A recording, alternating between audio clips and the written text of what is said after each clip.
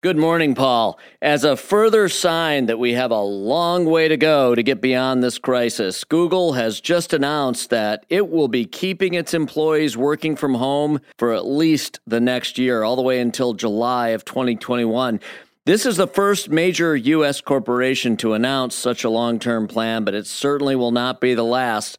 On the one hand, now, you have to applaud Google leadership for focusing on the well-being of its employee base first. But this is indeed a sign that we have a long way to go before we have any shot of returning to normal. The move will affect nearly all of the roughly 200,000 Alphabet employees, that's the Google parent company, but certainly it will ripple much further across both the entire business sector, affecting other companies and their decision-making about whether to have employees work from home, and society broadly as well.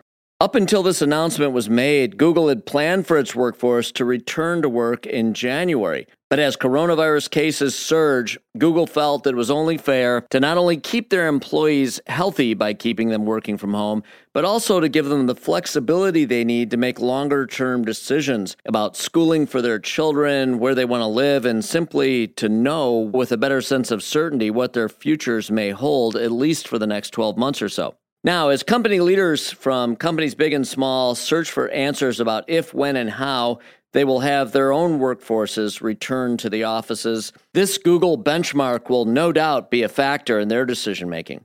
And then when the new normal becomes working from home, then what?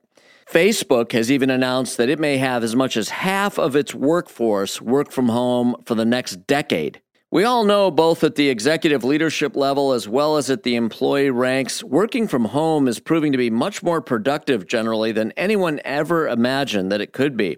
And now tools to aid work from home, collaboration, efficiency, and productivity continue to roll out. Even further streamlining and facilitating remote work is at hand. So now, while we all, no doubt, look forward to a return to normalcy, we're going to need to be looking much further into the future and planning accordingly. I'm Jeff Sloan, founder and CEO of StartupNation.com, and that's today's Business Beat on the great voice of the Great Lakes, WJR.